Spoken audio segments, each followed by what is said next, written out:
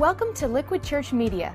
The message you're about to enjoy was originally delivered live at Liquid Church by Pastor Tim Lucas. For more content, log on to liquidchurch.com or visit one of our campuses in the New Jersey metro area. Liquidchurch.com, where truth is relevant and grace wins. Dear tiny infant Jesus. Hey, sweetie, Jesus did grow up. You don't always have to call him baby. It's a bit odd and off-putting to pray to a baby. Well, look, I like the Christmas Jesus best, and I'm saying grace. When you say grace, you can say it to grown-up Jesus or teenage Jesus or bearded Jesus or whoever you want. You know what I want? I want you to do this grace good so that God will let us win tomorrow. Dear tiny Jesus, your golden fleece diapers with your tiny little fat balled-up fist pawing. He was a man. He had a beard. Look, I like the baby version the best. Do you hear me? I like to picture Jesus in a tuxedo T-shirt because it says, like, I want to be formal, but I'm here to party, too. Because I like to party, so I like my Jesus to party.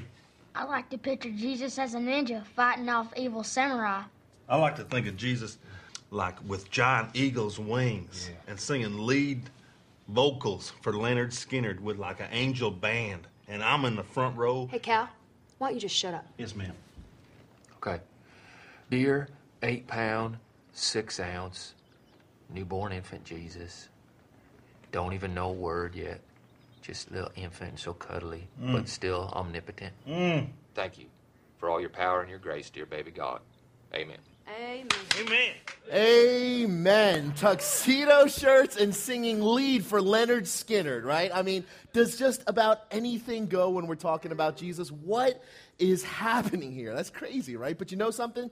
This much is true. No one in history has ever stirred up more controversy than this character, right? No one has ever stirred up as much love or hate. In fact, he's the most controversial person ever to walk the face of this earth. And we're talking, of course, about, no, not Pastor Tim, Jesus, right? Jesus. We're talking tonight about Jesus. And whether you're new here to Liquid or you call Liquid home, I want to welcome you today. My name is Tom. I have the privilege of serving as one of the pastors here at Liquid Church. And you need to know, as I shared with some folks a couple nights ago at a Welcome to Liquid, you need to know that Liquid Church is first and foremost a Bible-centered, Christ-focused church. That's who we are. We take Jesus, we take God very seriously, not so much ourselves, okay? And how actually could we not take Jesus seriously? I mean, if nothing else, Jesus' story is so compelling, isn't it?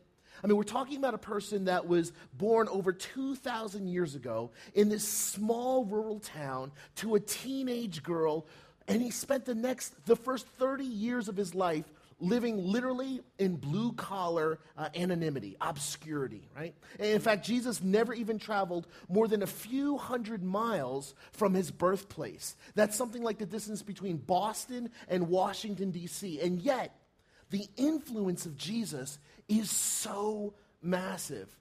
We literally measure time by his life. Have you ever thought about that?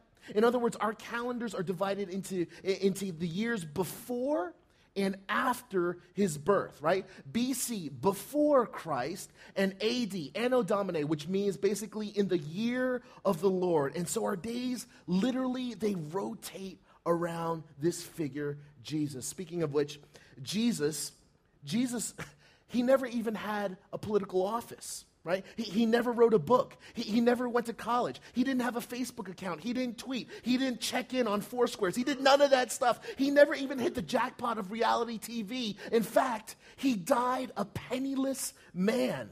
Without question, Jesus, though, remains the most famous person of all time. Think about it this way. More songs are sung about Jesus or to Jesus than any other.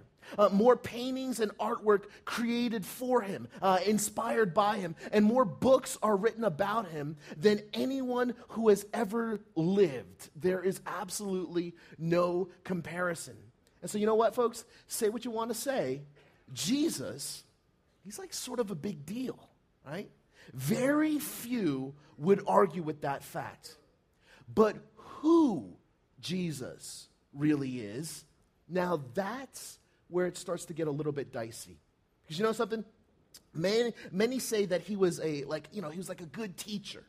Or like he was like a very moral person, right? Sort of like a Gandhi. Others claim that he was something out of this world, like maybe he was like an angel or like a special prophet. So from where or whom are we to take our cues about who this Jesus really is? Because there are certainly no shortage of opinions, right? Whether we're talking about the cover of Rolling Stones magazine, which recently featured Kanye West wearing this crown of thorns, or maybe we're talking about cameos of Christ on shows like South Park, or Jesus is my homeboy t-shirts, which, you know, have been sported on the likes of Madonna and Brad Pitt, right? But it's not just pop culture, right? Because religious types, actually, they also chime into this discussion as well, right?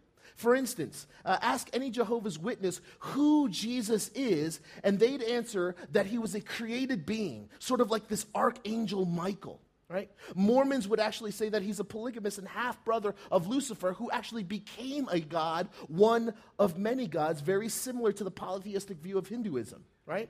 A Unitarian Universalist would say, oh, no, you know what, Jesus is sort of like the incarnation of Mr. Rogers, right? A really nice guy, always says nice things, wants to throw like these huge sleepovers at Never Land, just a really nice guy, right?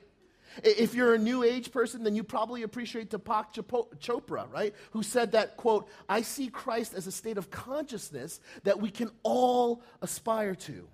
Meanwhile, because of news lately, we all know that Muslims say that Jesus isn't a god. He's merely a man. He's a prophet at that. And actually, if you want to get technical, he's actually a step below the prophet Muhammad.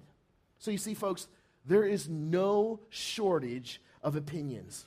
But the question I have for you is this: who do you say Jesus is? It's actually a question that Jesus himself asked some of his own disciples in Matthew chapter 16. Would you turn there with me in your Bibles? Turn to Matthew chapter 16, found on page 681 in your Bibles there on your seats. And in chapter 16, verse 13, we'll see this. It says, when Jesus came to the region of Caesarea Philippi, he asked his disciples, who do people say the Son of Man is? He's talking about himself. Verse 14, they replied, well, some say John the Baptist. He's like this New Testament guy, right? Others say Elijah, this Old Testament guy.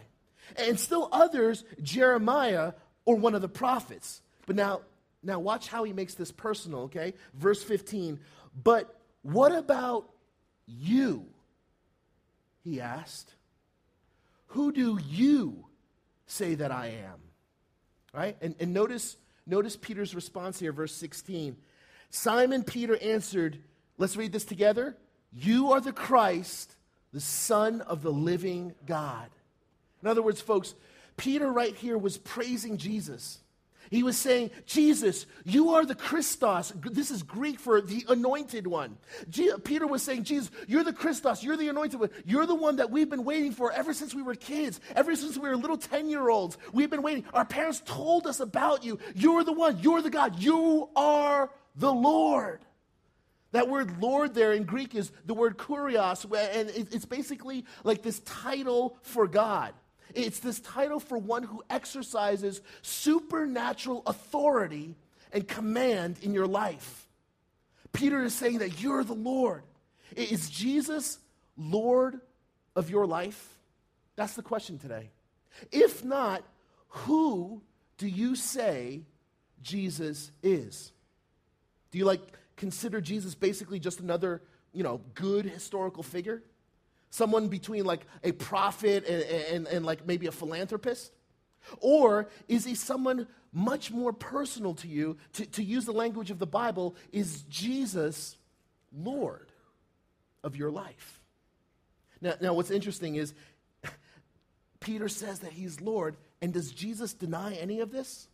No. Check out verse 17. Look with me at verse 17 there. It says, Jesus replied, blessed are you, Simon, son of Jonah, for this was not revealed to you by man, but by my Father in heaven. Folks, please, I'm asking you, please, do not miss this. In the midst of Peter actually praising and worshiping Jesus, he actually takes it all in stride. In fact, there were numerous times throughout the Gospels, throughout the New Testament, where people literally, they literally fall down at the feet of Jesus in worship. In worship. People are falling down in worship of him. And what does Jesus do? Takes it all in stride. He accepts it all. Now, what kind of a person would actually accept worship from other people, right? You know, there's this world-renowned comparative religion scholar. His name is Huston Smith. And he said that in all of history, there have only been two human beings, two figures, whose lives were so incredible. They are so beautiful. They're so unique that people didn't just ask, who are you? But they asked, what? What are you? Can you guess who those two people were? Take a guess. Let me hear it.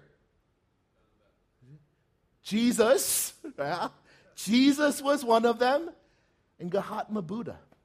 Now, here's where it gets really interesting, because Smith then points out that people were so drawn to these two men and their compassion and their integrity and their wisdom that they just started to worship them. Yet their two responses to this worship from other people were absolutely polar opposites. You see, check this out. Buddha said this in response to the worship that he was receiving. Absolutely not. Do not worship me. Oh my goodness. No. Don't worship. I'm only a man. Just, don't worship me. Just follow the Four Noble Truths. Follow the Eightfold Path of Truth like I do. But do not worship me. That would be travesty. That would be the wrong. Do not worship me. But Jesus? Not only did Jesus not shy away from claims to be God, but when doubting folks like Thomas, whom I'm named after, right? When doubting folks like Thomas put his finger in Jesus' scars, and then he would break down in worship, crying out, my Lord and my what? What's the word there? God. My Lord and my God. Jesus calmly went about receiving the worship as though it were his own. Now, why is that? Because Jesus is Lord. He alone is worthy of worship. Jesus is Lord. He has authority and control over my life. I'm speaking personally because he is my Lord.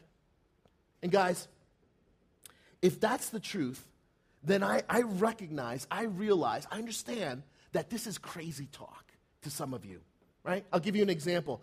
I have this one cousin, who's still alive here, okay? I won't mention his name, but I've got this one cousin who's not a believer. He's actually agnostic, not really atheist, but anyways, really, he's just a great guy. He's a great guy. He's intelligent, he's funny, he's successful, he's good to his family, all that stuff. But we got into this conversation recently, and I totally remember this, where he was just like, Tom, dude, I can't understand it. Seriously, I mean, do you really believe that some guy born and died over 2,000 years ago has something to say about, like, your sex life? Like you seriously believe that? Are you trying to tell me that you actually make decisions on, like, how you spend your money, on how you raise your kids? Are you trying to tell me that you make decisions on your marriage based on this man, based on, like, a WWJD? Dude, chill out. He was like a good teacher, okay? I'll grant you that. Okay, he was a great teacher, very moral person. We need to follow his example. But dude, please do not get all crazy on me talking about his authority in your life. Okay, don't go too far. Do you know what you're starting to sound like here? Right? That's how the conversation went. And honestly, let me just be totally honest here. I absolutely get what he's saying. Don't you? I get it. I get where he's coming from. But here's the thing. When it comes to Jesus Christ, at least as far as the scriptures are concerned, When it comes to Jesus, you really only have three choices. Here are the three choices. He's either a diabolical liar because he says that he's God, or he's like crazy. He's a lunatic, a la David Koresh, right? Why? Because he claims to be God. Or he is who he claims to be. The third option is that he's Lord. He's either a liar, a lunatic, or Lord. Author C.S. Lewis penned this classic explanation. These are his words and not mine. He says, a man who is merely a man and said the sort of things that Jesus said would not be a great moral teacher. He would either be a lunatic on the level with the man who says he is a poached egg, or else he would be the devil of hell. You must make your choice. Either this man was and is the Son of God, or else a madman or something worse. You can shut him up for a fool. You can spit at him and kill him as a demon. Or you can fall at his feet and call him Lord and God. But let us not come with any patronizing nonsense about this being a great human teacher. He has not left that open to us. He did not intend to. Simply put, all throughout the scriptures, the things that Jesus says and does force every single one of us in this room to make a decision. Is he lying? Is he a lunatic? Is he just crazy? Or is he Lord? There is like no in between. It's one of those three. And let me show you another passage in Mark chapter 2 on page 695 in your scriptures. And this illustrates this point so well, these three choices, liar, lunatic, Lord. And do me a huge favor, okay? I just need you to do me a huge, huge favor here. As we turn together to this passage on page 695, I need you to open up the right side of your brain, like the creative part, okay? And actually, I'm going to ask you to actually imagine this scene unfolding right in the midst of your eyes, okay? Imagine this unfolding in your mind. The verses right before basically describe how Jesus was going around from town to town. And he was preaching, and he was teaching, and he was healing. And so he gets to this one place, Capernaum, and all of a sudden it is so crowded there, like everyone is following him, and there was so many people there that there wasn't enough room there, not even outside the doors, okay? And so we're picking up in Mark chapter 2, verse 3. And so then in verse 3 it says this: some men came bringing to him a paralytic carried by four of them. I'm going to need real quick 4 volunteers. Yeah, you guys back there, 4 volunteers. Brett, come on up, Brett. And I need one more volunteer. Come on up, right? Okay, awesome, okay? 4 volunteers, okay? You guys come on up here. Let's give them a big hand. Come on up, hurry up. Don't be shy. Just run on up. Come on. Cisco. Oh, yes. Awesome. Nice. 4 guys. 4 guys. Ryan, you're out. You're out. Sorry, Ryan. You prayed, so that was spiritual enough. Okay, awesome. All right, you guys right there, okay? All right, so verse 4 says this: 4 guys are carrying a paralytic, okay, carried by 4 of them. Verse 4, since they could not get him to Jesus because of the crowd, what did they do? They made an opening in the roof above Jesus, and after digging through it, lowered the mat the paralyzed man was lying on. Are you picturing this in your head? I don't think you are, so we're going to have to help you, okay? Now, all right, guys, you ready for this? Why do you look so angry, dude? Don't be angry. Okay, I'm going to play the part of the paralyzed man. You guys are my buddies, okay? You ready for this? Eric, you still look angry. Okay, so, all right. I'm the paralyzed man. I need you guys to lift me up here. Lift, Cisco. Careful. I have 3 daughters. Careful. Okay? Now, pretend that we're on the roof. I am the paralyzed man. I cannot move, okay? I've heard about this Jesus who is you got me, man?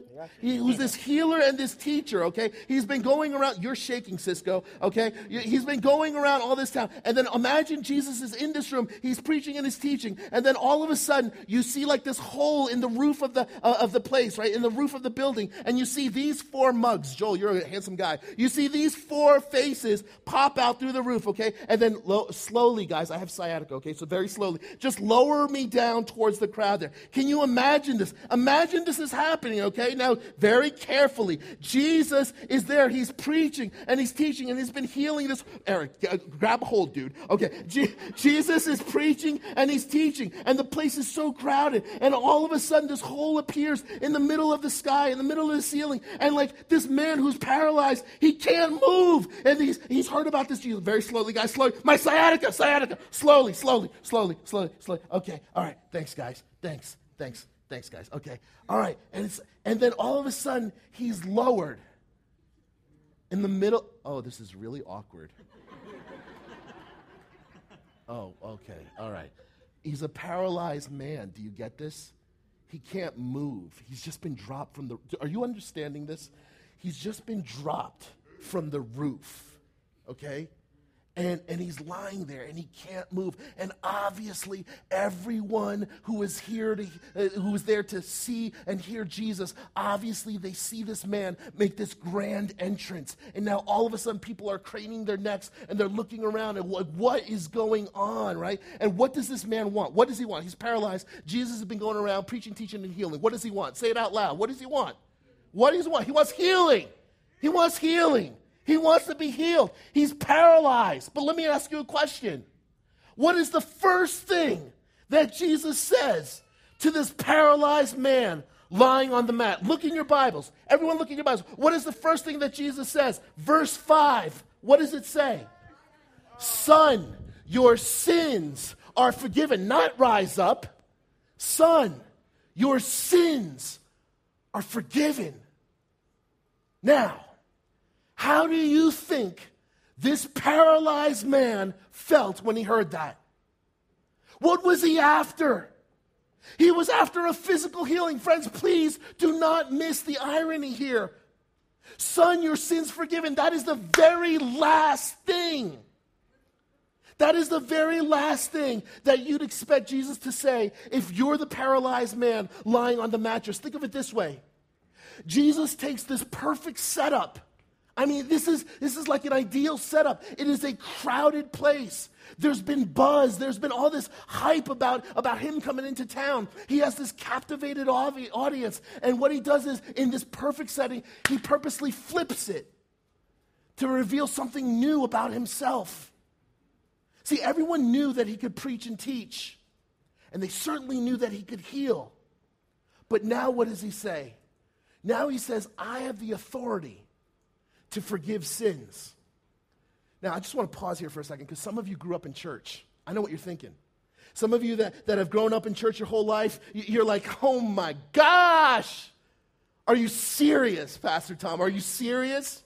So like your point here is that Jesus forgives sins? Oh, I didn't know that. Can't we get a little deeper into the word? Right? That's what some of you are thinking, right? Okay, but let's think about this for a second here. What chapter of Mark are we in right now? Whoa, chapter 2. Yeah, Mark chapter 2. In other words, you and I, when we come to this passage, we tend to read what we already know into it. In other words, you and I have the benefit of over 2,000 years worth of church history, systematic theology, Christian community, life groups, okay? Constantly teaching us and reminding us and showing us that Christ came and died on the cross for us, that he forgives sins. That like becomes old hat to us. We're constantly reminded that Jesus forgives sins, that he died on the cross in Mark chapter 15, by the way. But these people in Mark chapter 2, they had no idea. Are you kidding me? For them, this is all happening in real time for the first time ever. They had no idea that Jesus was going to pull this whole forgiveness card, because you know what? In the Old Testament, that was only reserved for one person. Who was that? God, exactly. And so for Jesus, who hasn't come to the cross yet, for Jesus to say, son, your sins are forgiven, that is absolutely craziness. Either that or he's lying straight through his teeth. And so suddenly we understand where the teachers of the law are coming from in the next verse. The teachers of the law, the Pharisees and the Sadducees, they tend to get a bad rap from us Christians, don't they? But honestly, I understand where they're coming from. Because check out verse 6, it says this, "Now some teachers of the law were sitting there thinking to themselves, 'Why does this fellow talk like that?'" Translation, why all this crazy talk? He must be like a lunatic or something. Or no, maybe he's blaspheming. Translation, he must be a liar. Who can forgive sins but God alone? Or, can you take a guess what a third option here might be if it's not liar and lunatic? Yeah. Jesus is neither a liar nor a lunatic. He is Lord. And you see this clearly unfold in the remaining part of the chapter there, in the remaining part of the verses. Look at verse 8. Immediately Jesus knew in his spirit that this is what they were thinking in their hearts. That sounds like a God power to me. Okay? And he said to them, "Why are you thinking these things? Which is easier to say to the paralytic, your sins are forgiven, or to say, get up, take your mat, and walk?" I always get really nervous when Jesus starts asking questions, right? Verse 10, "But that you may know that the Son of Man has authority on earth to forgive sins," he said to the paralytic, "I tell you, take up your mat and go home." He got up, took his mat, and walked out in full view of them all. This amazed everyone, and they praised God, saying, "We have never seen anything like this." So you know what, friends? C.S. Lewis was absolutely right. You must make your choice. Either this man is and was God, or else a madman, or else something even worse. Liar, lunatic, or Lord. And based on what you see here, let me ask you again. No, even better, let's let Jesus ask you himself. Who do you say that I am? If Christ himself, think about it this way, if Christ himself were to step into this room today, just like right from the roof, right like we just saw right now, if he were to step into this room right at this moment, what would you say? If he asked you, who do you say that I am? Now, folks, as you process through that in the remainder of our time together, I'd like to show you one person's response to that same exact question. Just flip with me in your Bibles toward the end of the same book, right? So we're still in Mark chapter 14, and now watch this. It's one of my favorite passages. Mark chapter 14, verse 3. We're talking about Jesus. While he was in Bethany, reclining at the table in the home of a man known as Simon the leper, a woman came with an alabaster jar of very expensive perfume made of pure nard. She broke the jar and poured the perfume on his head. I mean, what is happening here, right? What's going on? You're like breaking jars and you're like pouring Chanel No. 5 all over Jesus' head, like your dinner guest. What's happening here? This is a little crazy. But what you and I need to understand here is that this was actually an extravagant, just a heartwarming welcome that you would do towards your guests. You see, in those days, running water and cute little soaps and towels, they weren't a commonplace thing. Okay, those weren't household items. And so when this woman comes to Jesus and breaks this jar and pours this expensive perfume on his head, anoints his head with oil, what we're witnessing is a woman who understands that this guest, Jesus Christ, is no ordinary guest. She understands what many people there did not.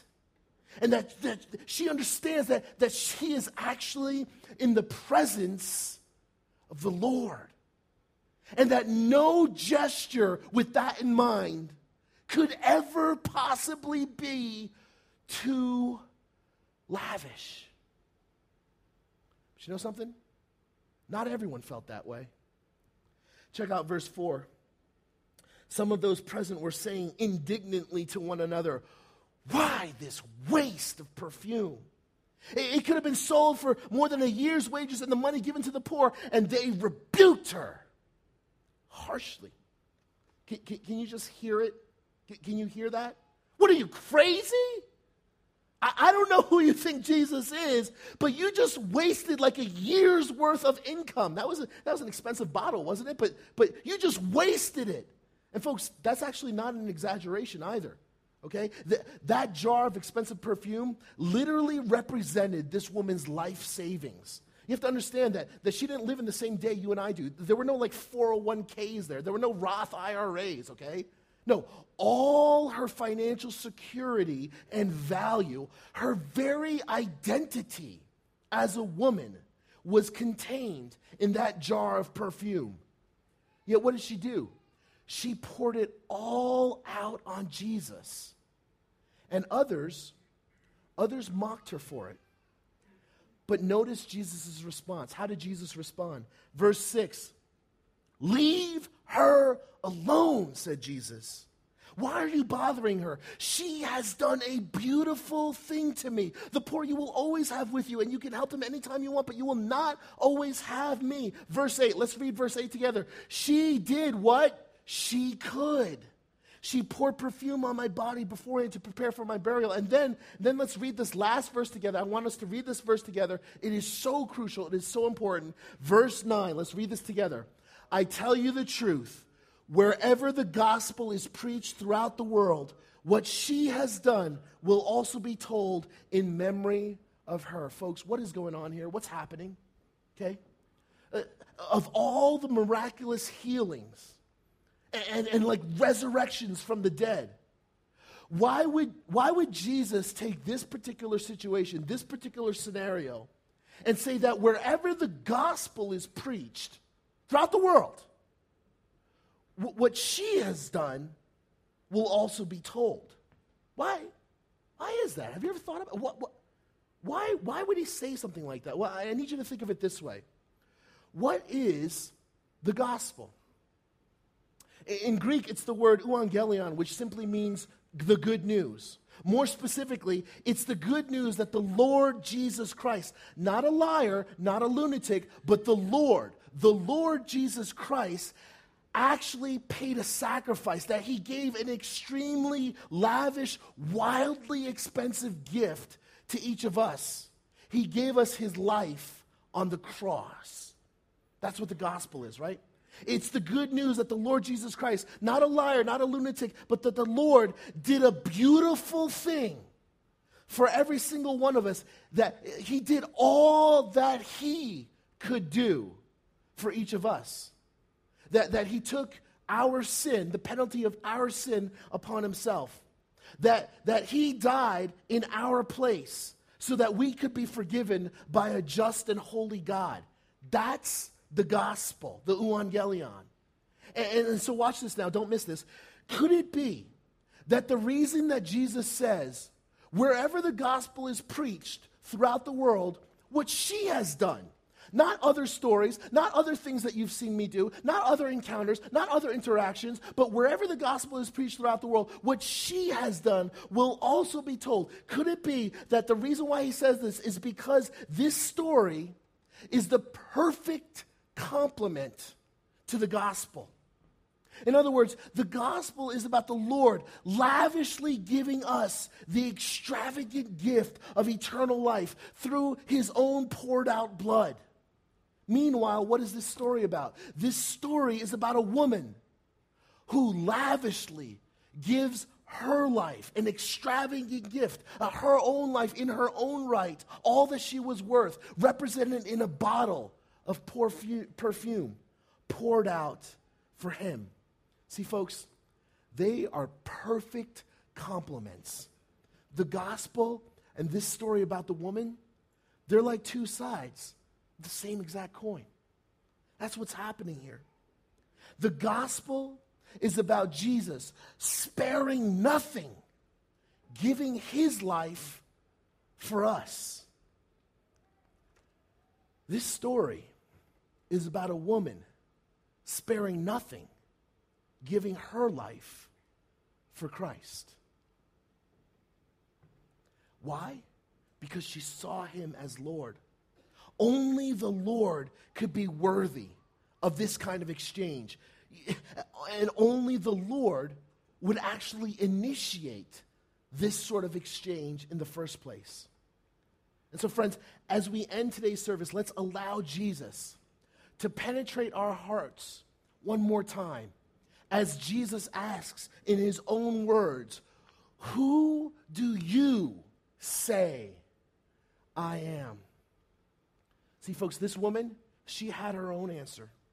And if you're someone who answers that question with Lord, I say that you are Lord. Or like Thomas did, maybe you had some doubts in the beginning, but you know, my Lord and my God. Or maybe you're like this woman who lavishly offers up her own life in worship.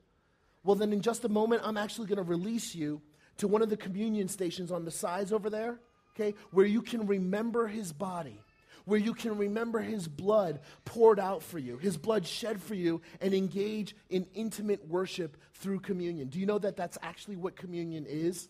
It is a celebration of Christ's lordship in your life, the forgiveness of our sins 100%, and the power and authority of Jesus Christ in our entire life. But maybe you're someone here today who is hearing this for the first time. And maybe you're starting to see just now, it just clicked for you. Yeah, oh my gosh, that's right. Jesus is not just like an historical figure like George Washington. He's not like just a good guy, and he's not a liar, and he's not a lunatic. Jesus is Lord. Maybe you're starting to see that Jesus is something even very special, and you want him in your life. You actually know that you need him in your life. Well, then Scripture actually says it's as easy as this. Romans 10:9 says this, if you declare with your mouth, Jesus is, let's read this word together, Lord. If you declare with your mouth, Jesus is Lord, and believe in your heart that God raised him from the dead, what is it? You will be saved. Friends, if you've not done that yet, but you know that you need to, if that's you, I'm going to ask you, while everyone's receiving communion, I'm going to ask you to meet me here at the cross, right here. And together, you and I will pray, and we will confess Jesus Christ as Lord. And we will ask Jesus Christ, the Savior, who lavishly purchased the gift of eternal life for us already. We're going to ask him to enter your life through the Holy Spirit. Together, we'll confess with our mouths, Jesus is Lord, and you will be saved. Amen? Oh, come on. Do you believe it? Amen? Amen. Awesome. Let's pray. Heavenly Father, God, you are so good. And I need you to forgive me, God, for glazing through your word. Because your word is alive and active.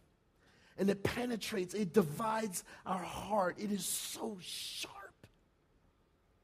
And I pray right now by the power of your Holy Spirit that your word would cut through our hearts right now and reveal to us who you are. I pray for every believer in this place that they would remember you, that they would remember your body broken and your blood poured out like this woman's perfume, your blood poured out lavishly for us. I pray that you would remind every believer of that as they receive communion today. And Father, likewise, I pray for every future brother and sister of mine today.